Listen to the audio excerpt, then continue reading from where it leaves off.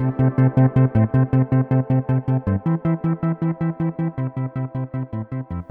is Thinking in Public, a program dedicated to intelligent conversation about frontline theological and cultural issues with the people who are shaping them. I'm Albert Mohler, your host and president of the Southern Baptist Theological Seminary in Louisville, Kentucky. What would the world look like from the campus of Harvard College? What would the world look like from a tenure of over a half century on the faculty of Harvard University? That kind of question frames a conversation that would be worth having, and it just so happens that's the conversation we get to have today. Harvey C. Mansfield is the William R. Kennan Jr. Professor of Government at Harvard University. He studies there and teaches political philosophy. He has written on figures such as Edmund Burke and Machiavelli. He has written a number of works and has received awards, including a National Humanities Medal from the President of the United States. As Professor Mansfield says, he has hardly left Harvard since his arrival in 1949, and next year will mark his 50th anniversary on the faculty of that institution. Professor Mansfield, welcome to Thinking in Public. Thanks. It's a pleasure to be here. Well, I have looked forward to this conversation, and in particular to a conversation about the state, or perhaps even we might say the soul of education in America.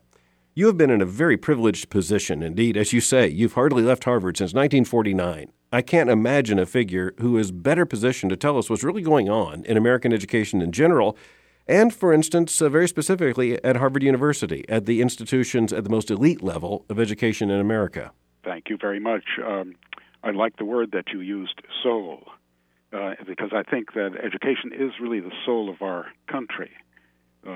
It's shown in our Constitution, which gives us a guide and a kind of structure within which we act, but it's our education that determines how we think and perhaps how we act as well.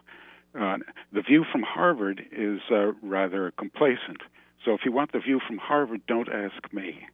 I disagree with most of my colleagues in the direction of American education. I suppose you could divide it into higher education and the rest. High school and elementary school is, I think, dominated by the notion of self-esteem. Our students are taught to find something to love that's in themselves and not so much taught to earn that esteem. I think our education below the university level is much too soft and easy. We should be more demanding of our children, not partly in the way of discipline, which is important, but still more in the way of the intellect. And when it comes to higher education and to Harvard, I think the same troubles can be found. They, too, believe in something like self-esteem or political correctness, which is their way of behaving and confining our education to a certain range of issues that one finds raised mainly or only on the left, even the far left, race, class, and gender. This is based on thinking which is quite obsolete, perhaps dates from the 1930s or even before, and derives from Karl Marx, although you rarely hear that name anymore. Still, his ideas are still very strong in America's university, somewhat modernized, of course. And this political correctness keeps our college students from hearing a range of discussion in politics that is anywhere near comparable to what the ordinary American citizen hears and what one can find or hear in Washington, D.C.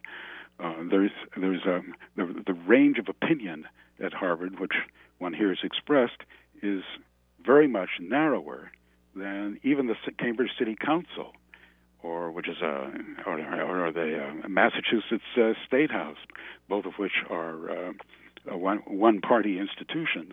but that compares very poorly with strong and vital discussion that we get in Washington. So I would like to see our something done about our political correctness. That's certainly a strong point. Another point is that Harvard's education has weakened the cultivation of the mind. I think college education should have two general aims, and one is to make us good citizens, and the other is to make us good persons, good people. And the second has to do with the cultivation of various virtues and talents, and especially the cultivation of the mind. And the first has to do with those principles of American politics and of democratic self-government that we practice and need to be taught to appreciate. Yes, in your Bradley lecture that you gave, I believe earlier this year, you said about Harvard, you can always tell a Harvard man, but you can't tell him much, as you were kind of repeating some of the old jokes about Harvard. But then you said, in my time there, old Harvard, a place of tradition with its prejudices, has become new Harvard, a place of prestige with its prejudices. What's the difference? You asked the question. I'd love to hear you answer it. Well, the old Harvard, with its prejudices, would be the Harvard of gentlemen's C's. It had certain virtues. For example, Franklin D. Roosevelt was a gentleman's C scholar at Harvard a while ago, and there was a sense of responsibility and of reliability that was imbued in Harvard students in the first half of the 20th century. But then after that, it was and those people had their prejudices too, which was a certain narrowness of outlook, and the fact that Harvard was not open to talented people of all kinds, of both sexes, and we had very few blacks and very few Jews. So under the new Harvard, that kind of failing has been corrected. But on the other hand, we've lost the sense of responsibility that the older Harvard had, and the sense that when you go to college, you want to learn what makes you self-reliant and makes you knowing of some of our most fundamental principles. And then, so the new prejudices have to do with the political correctness that I mentioned a moment ago, and with the kind of postmodern relativism, which sees all goals or human activities as equal, whether good or bad, and as there being no way to say that some action is good and some action is bad. And therefore, one is free to choose, and there's no guidance by which one can choose. So that kind of relativism easily goes with loss of the sense that one has a duty to one's country and oneself, and to God or to any higher principles that transcend oneself. It's as if one's guidance came simply out of oneself, and that there was nothing outside or above that should command our attention. So the average American high school student who right now has as his or her greatest aspiration to achieve admission to Harvard University, and whose parents are encouraging that kind of aspiration, should and very few will, very few who apply will receive that admission. But should they receive that prize, what in terms of education would they actually receive if they become students at Harvard College? A very chancy education. It all depends on the prudence and the care with which a student chooses. The principal at Harvard now, and by the way, this is not just peculiar to Harvard. It's true of all at least the most prestigious universities. They're all pretty much the same. When a student arrives at Harvard, he's faced with this fat catalog. Well, it's not printed anymore; it's online. But a catalog with a confusing number of courses on specialized topics with funny titles that don't or shouldn't make sense, and he's sort of in a quandary as to what to do. There are very few requirements, even for majors, and where there are requirements, then the student gets choice as to which course to take to satisfy it. So it can be very chancy. One mistake that many students make when they arrive is to take courses in subjects of the day, like climate change. I was talking to a new student the other day, and he said he was taking a course on global climate change. That's not a proper subject for a course for undergraduates or for freshmen anyway. You should be studying some of the classics, some of the enduring things, some of the books that have lasted for a couple of millennia and which deserve our attention and our careful study.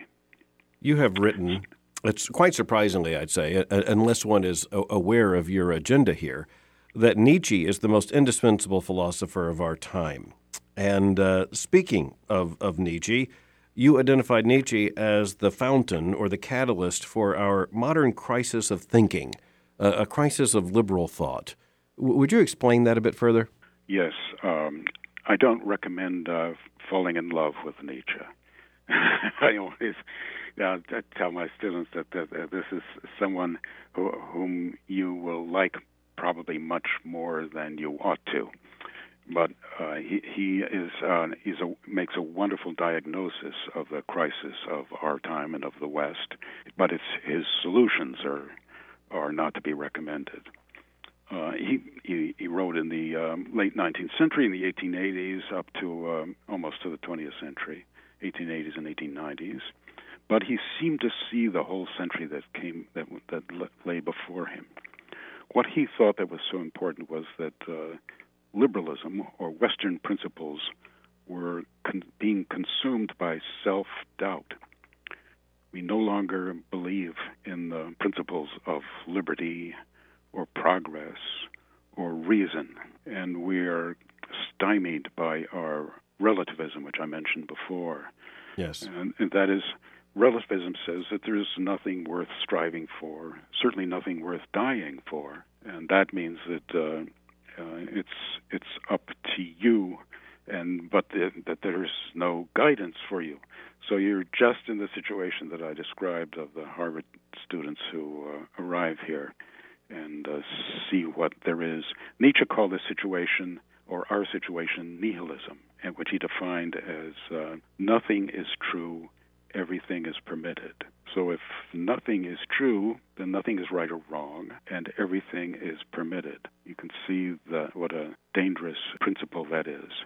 Well, indeed, and if we establish liberalism in the classic Western sense as that which in the United States would encompass both political liberals and political conservatives, yes, established in a notion of the individual and of liberty, you make the point that Nietzsche and nihilism essentially relativize the very principles upon which liberalism is made possible. Well, that's right.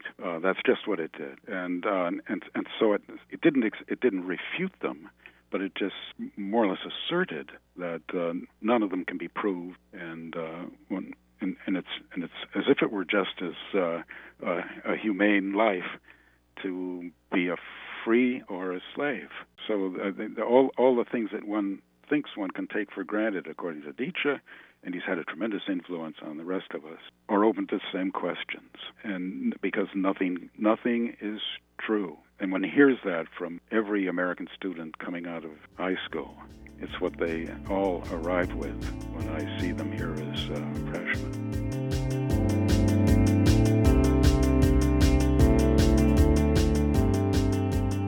Professor Mansfield understands that education is not merely about the transmission of data. It is not only about the matter of the development of minds. It is also about that word we used so carefully, the soul.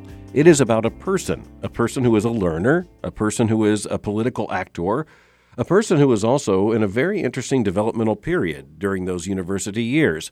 And a person is going to emerge, having had that experience on the college or university campus, as a person changed by that experience.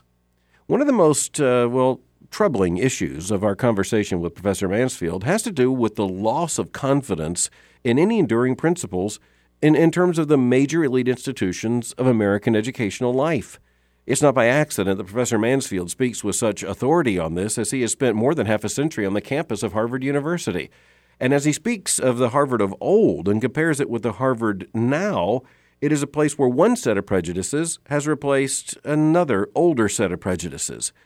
The biggest problem I see is that whether you call the umbrella term of this era and its formulas and ways of thinking, its habits of the mind is postmodernism, the realities are that the modern liberal experiment is falling in on itself because its embrace of relativism and utter subjectivism, even as we shall see in nihilism, well, it undermines the very structures that are necessary to sustain that kind of experiment.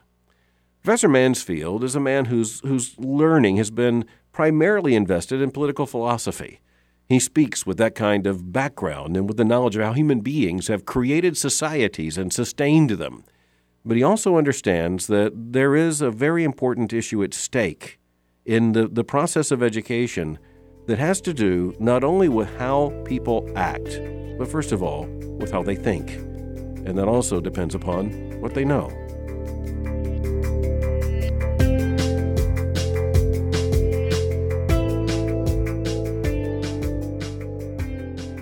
In a recent book, Professor Mansfield argued that today the very word manliness seems quaint and obsolete. He went on to say, "We are in the process of making the English language gender neutral, and manliness, the quality of one gender, or rather of one sex, seems to describe the essence of the enemy we are attacking, the evil we are eradicating."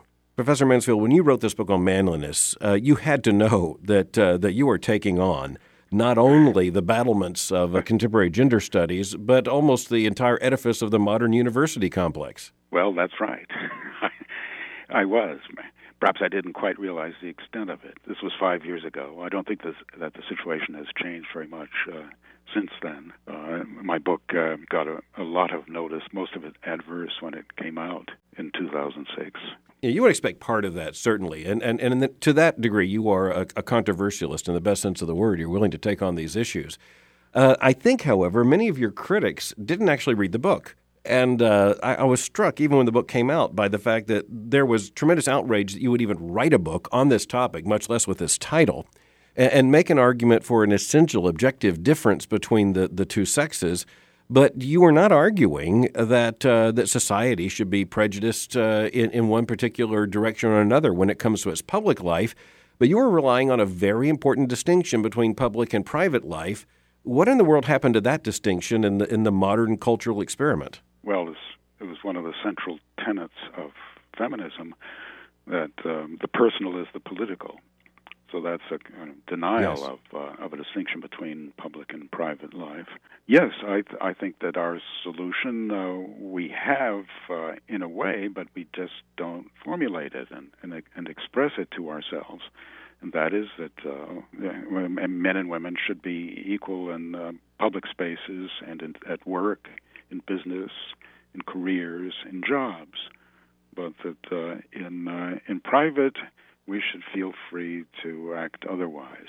There's every reason to believe that there are important differences between the sexes, and those continue, and everybody knows about them, but our society and our dominant opinions are in denial as to their existence. And so, it was nobody read the major part of my book. It was just the first two chapters they read, where I tried to establish that there was a difference between men and women, using some of the findings in science, in evolutionary biology, and in social psychology. And I didn't get into neuroscience, but you can find it there too, as well as sources, literary sources, which like Tarzan and Ernest Hemingway, which tell us and show us what the pluses and minuses of the two sexes are. I never argued that manliness was the only virtue or even a virtue by itself. It was enough just to say that there might be such a thing yes. To attract all the adverse comment. Well, you said Betty Friedan famously said almost a half century ago now that the home was a domestic concentration camp for women. Yes. And you had folks like a figure such as Gloria Steinem saying Yes. that a woman needs a husband like a fish needs a bicycle. And since she eventually got married, I guess that fish needed a bicycle. But nonetheless, when you look at your argument, it's the honesty. And I guess as a political philosopher, I was reading you as a political philosopher. I was impressed by the politic you understood was going on here, and the fundamental reality that is part of what it means to be human. For instance, in the book, you mention several things, such as that even the liberals, in the more modern sense of the word, the feminists, who are arguing against the differences between men and women, end up in their own relationships living them out. They do. And yes, they deny by their actions what they say in their word. Yeah. So in most marriages, I think, for example, the women do most of the housework. The men do less, and men bring home most of the income, and women bring in less.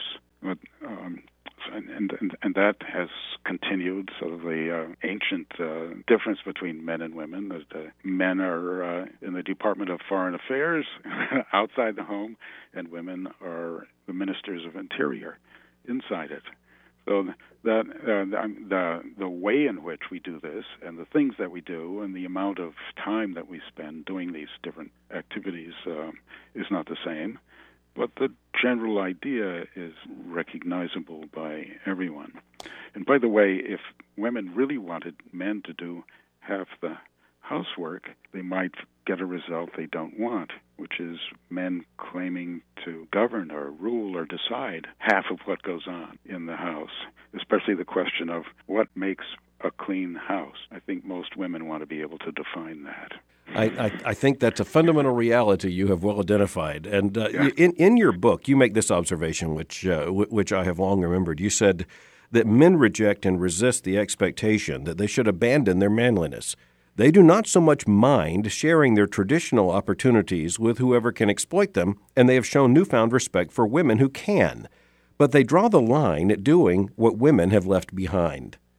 I think that's a very keen observation, and my guess is that that's behind such efforts as even President Obama making public comments about the fact that men need to do more housework, or for that matter, the current socialist government of Spain trying to legislate it with criminal penalties. Yes, that's really a hopeless task. Well, then the situation has changed, and I think men do work around the house more than they used to. But they still do more or less the same things. They do the outside work. They carry the trash and so on, do the heavy lifting. And sometimes the dishes. I always think that the person who makes the meals shouldn't also have to clean up afterwards. Personally, that's one of my compromises. But the difference remains, and I think will remain.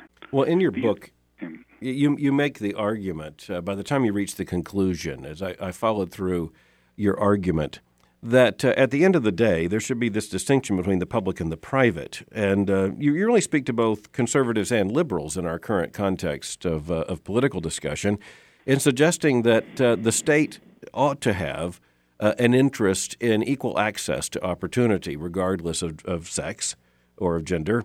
But on the other hand, the culture, the society, has to respect that in the private domain, these persistent patterns that are very attributed to manliness and perhaps to its opposite and twin, womanliness, that are simply going to endure, and the state, the polis, has an investment in seeing that such virtues that make such things possible endure. That's true. We need conventions. Some people think that we don't need conventions and that we can make everything up for ourselves. But we can't. We need to have conventions which create expectations. So if you're a man or if you're a woman, there should be expectations that go with that sex and that you will do or you know that you're expected to do. Otherwise, the lazier of the two sexes or the more oblivious, both of those are the male sex, I would say, will get away with murder or with other lesser offenses. And it's really very damaging to us to suppose that we have just a blank slate in front of us, and we have no obligations except those that we choose to take for ourselves. That I think is a very difficult moral principle to live by successfully. Let me ask you to look at the larger global scene for a moment. I'm very interested, as this year marks the 10th anniversary of the 9/11/2001 terror attacks on the United States, as our moral vocabulary and even our international perspective has changed so much over the last decade. How do you place the United States and our experiment in ordered liberty in the historical context of the early 21st century? What are the prospects for this kind of experiment as you look to the future? I'm always optimistic for America. I think we got a very good start. It's true that all we got from our founders is a start. They got us going, I think, in the right direction of ordered liberty, as I think that's a good way to put it, with the practices and constitution of self-government. So they give us a good start, but it's a start that doesn't automatically renew itself. It's up to each generation that follows to discover those principles and to apply them intelligently. And I think that America had a pretty good record in the 20th century. And it's just look at our foreign policy and the way that we came to the fore in the world and ended up as leaders of the free world, coming to the rescue of Europe twice, or maybe even 3 times if you count the Cold War. Yes, let's make it 3 times. I think that is a record of recent success, and it's up to us to continue it. And we have all kinds of problems. We have disputes, we have misunderstandings, and we have setbacks. But I don't think none of those have so far been shown to be profoundly harmful. I do think that we're now coming to a crisis with the discovery that the welfare state is too expensive. We voted for ourselves government benefits that we don't really want to pay for. And I think that the American people are gradually coming to that realization. And what they will decide to do, I think, will be very interesting. I think that the next presidential election may be a critical one. I'm fascinated by the tenure that you have experienced there at Harvard University over the process of decade after decade. Your father was a very well-known and respected professor at both Yale and Columbia universities. You've spent an entire lifetime, basically, in terms of your adult life, in a very honored place in American academia. Looking back over your lifetime, just reflect with me for a moment. In terms of the life of scholarship, what have been its rewards, and how do you now look back on this life of investment and learning? I look back with some satisfaction. I think that some of my work was good. And also some dissatisfaction. I wish I had done more. That's for myself personally. I think I've progressed somewhat in understanding since I was young to now, and I don't think that I've yet begun my decline, but maybe I'm too optimistic on that. But one of my major satisfactions isn't so much my work, it's the students I've had. At Harvard has very good students. People come to Harvard for the other people who come to Harvard.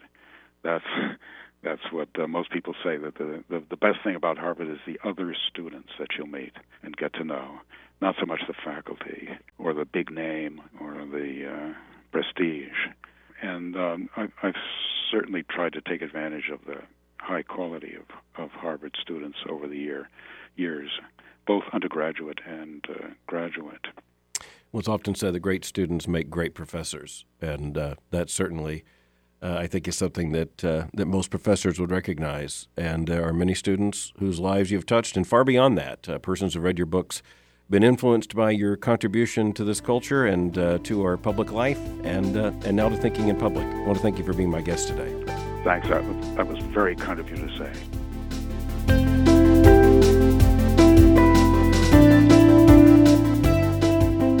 At the conclusion of his book Manliness, Professor Mansfield writes, "A free society cannot survive if we are so free that nothing is expected of us." I think that's a very key insight. It's the kind of insight that reminds us that there is always a moral truth behind a political principle, or even an historical insight. And in this case, Professor Mansfield's writing very, very strategically about the collapse of a society, or the weakening of a society, if indeed that distinction between the public and the private is so eradicated that indeed we're now to have our private lives ruled by the confusions of a postmodern morality. The very title of his book, Manliness, was indeed a manly choice. And we recognize that even as we look at the title and at the cover of his book, that manliness is an indispensable virtue. As Professor Mansfield said, it's not the only virtue.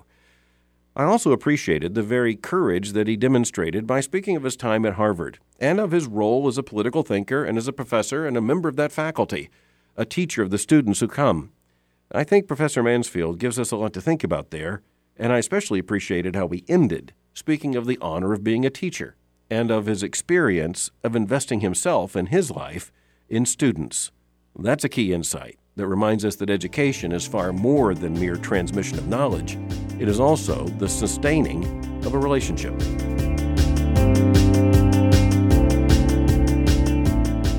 The issues raised by political philosophy are as old as humankind, at least as old as the human experience east of Eden.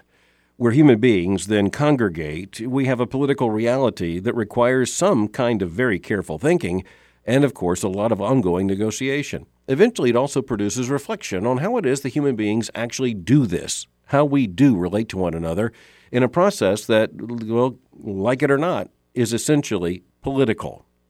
Professor Harvey Mansfield reminds us that the political is never merely the political. There is always a cultural and moral issue behind it, a reality that is beyond the political.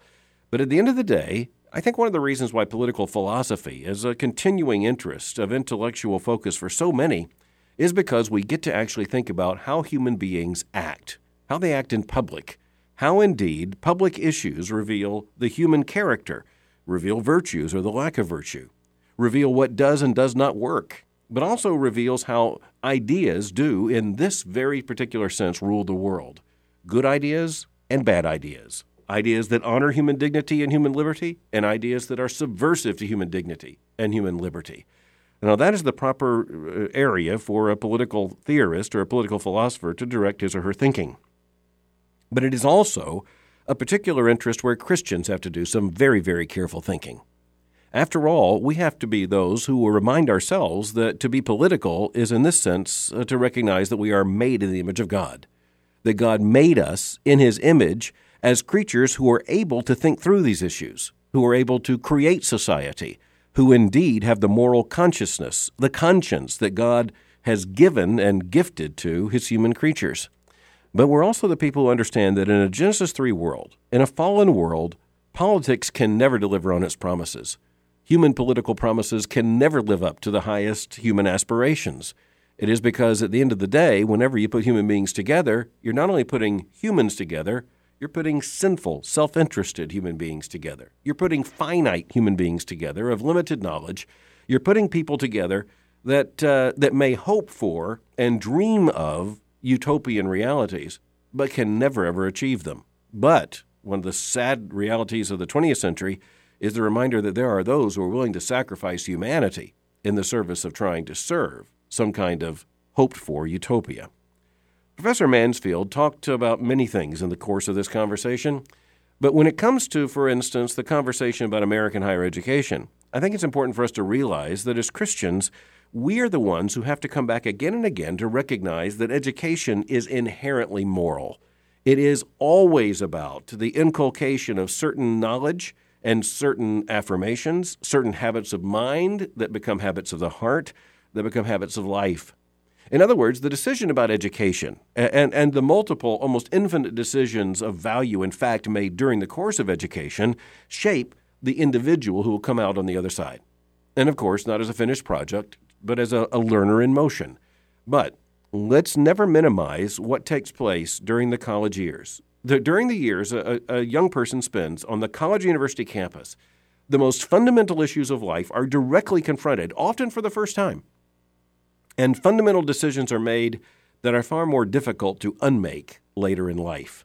And for that reason, the political choices we make are important, the personal choices we make are important, and among those are the educational choices that we make as well. The stewardship of education is a very, very important thing. And one of the realities I really appreciate that came out in the conversation with Professor Mansfield is when he said that an education for a young person arriving at Harvard can be an iffy thing. It's one thing if that young person takes advantage of the massive investment of learning that is represented by that university over its centuries of existence, now over 400 years of existence. It's quite a different thing if indeed that young person takes all the trendy courses by the trendy professors and can end up with a degree but without a real education. Now, of course, that's not just true of Harvard. It's true of virtually any elite institution of American educational life. And it's true that we need to recognize that almost every college or university in America aspires to identify with that which is represented by Harvard and Yale and Columbia and Princeton, the Ivy League, the University of Chicago, Stanford, and other elite universities and academic institutions. The outsized influence of these elite institutions filters down throughout the entire culture of American higher education. So problems that are most acute right now on the campuses of Harvard and Yale and elsewhere are going to show up in a delayed sense as something of a delayed fuse on other college and university campuses as well. In some of his writings, Professor Mansfield, for instance, deals with the political theory of John Rawls, whose theory of justice was especially popular among political liberals back in the 1970s and the 1980s. Well, without going into the detail of that theory, I think it's very important to recognize that there's something of a filtering down that is just now hitting a lot of other colleges and universities, where a lot of the conversations right now about justice are influenced by theories that were, well, a generation ago, au courant and absolutely dominant on a college campus such as Harvard, but not so much now. And there's the recognition that the influence of an institution like that is simply massive. But so is the power of a teacher. And so looking at the individual life of Harvey Mansfield is just a reminder to us that spending a long period of years, a tenure in an institution such as that, a college large or small, a college elite or unknown, has a massive, massive power upon those one has the honor and opportunity to teach. The relationship between a teacher and a student is one of the most powerful relationships known on this planet. It goes all the way back to, of course, the biblical picture of learning that takes place. It goes back to the Greco-Roman experience of education. It goes back to the picture of, for instance, Alexander the Great studying with Aristotle. And it goes all the way down, right now, to the classroom where there is a teacher and there are students, and there is not only a class and a lecture, there is a relationship and an influence that is being shared. I appreciate the focus of Harvey Mansfield's writing, and I look forward as he has new books come out. I appreciate the fact that here, again, is a mind in motion and a mind very much still at work. When we think about the gender issues and we think about the manliness that he, in such a courageous and brave way, wrote about in recent years, Christians need to think about the reality that we understand this not only in terms of literature and social theory and political theory, but most importantly in a biblical worldview that tells us that this is not only about what will lead to human flourishing, but the very important Christian understanding that God has created patterns of life for his creatures. He has inculcated in his creatures certain visions and virtues that are not only those which bring him glory, but also bring us the greatest human happiness and human flourishing. One of the most important things we can remember in the midst of any kind of confusion over these issues is that Christians are the ones who understand that that which brings God greatest glory is simultaneously, and for that very reason, that which leads to the greatest human flourishing and true human happiness. That's what we can add to this conversation, a privileged conversation worth having with Professor Harvey Mansfield of Harvard University.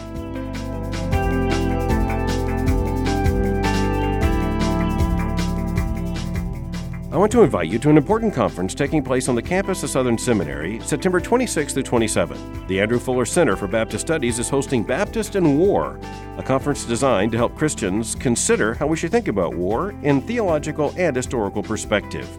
For more information, visit spts.edu. Thanks for joining me for Thinking in Public. Until next time, keep thinking. I'm Albert Mohler.